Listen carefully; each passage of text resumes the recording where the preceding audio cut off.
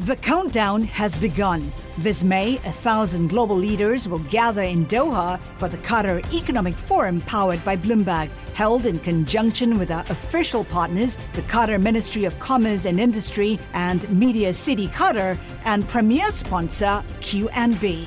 Join heads of state, influential ministers, and leading CEOs to make new connections and gain unique insights. Learn more at QatarEconomicForum.com. Well, now it's time for our daily Bloomberg Law Brief, exploring legal issues in the news. And the Law Brief is brought to you by American Arbitration Association. International trade or business dispute resolved faster with the International Center for Dispute Resolution, the leader in alternative dispute resolution around the world, ICDR.org.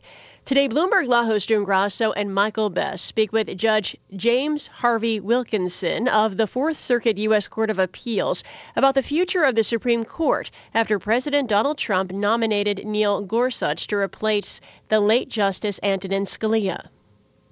Is the court, in fact, now an originalist court? Well, I think there's a great deal of difference among the justices as to how attached they are to originalists. Even some originalists are strong originalists, and others are fairly faint originalists. And Justice Scalia once called himself a faint-hearted originalist. So there's a real spectrum here that we're talking about, and originalism is not quite the same as liberalism or conservatism. I mean, Scalia is generally regarded as a conservative, but he cast some very liberal votes on the issue of flag burning and the right to cross-examination, and he voted to invalidate criminal statutes such as the Armed Career Criminal Act.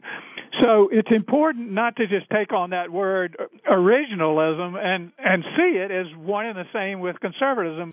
Judge Wilkinson, sometimes justices, when they are on the bench for a while, don't fulfill the expectations of the presidents who appointed them. Tell us a little bit about what happens. Well, every president might be in for some disappointments and surprises, and that's good, because if a justice doesn't take an oath to support the President of the United States. A justice takes an oath to follow the law and to support the Constitution of the United States.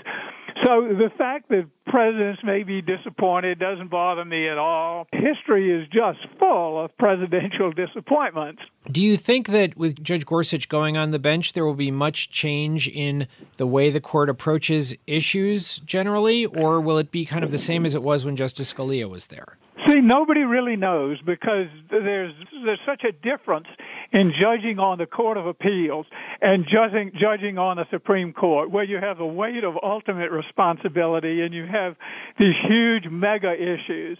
And we don't confront those at my level on the Court of Appeals. It's much more filling in gaps. So how the weight of that responsibility, which is just enormous and is going to affect someone, I sure can't predict it.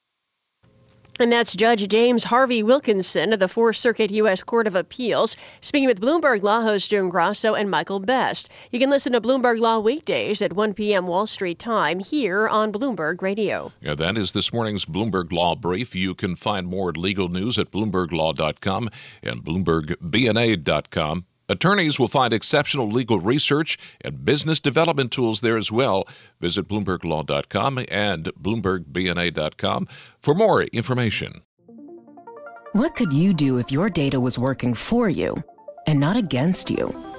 With Bloomberg delivering enterprise data directly to your systems, you get easy access to the details you want, optimized for higher-level analysis, and financial data experts committed to helping you maximize your every move.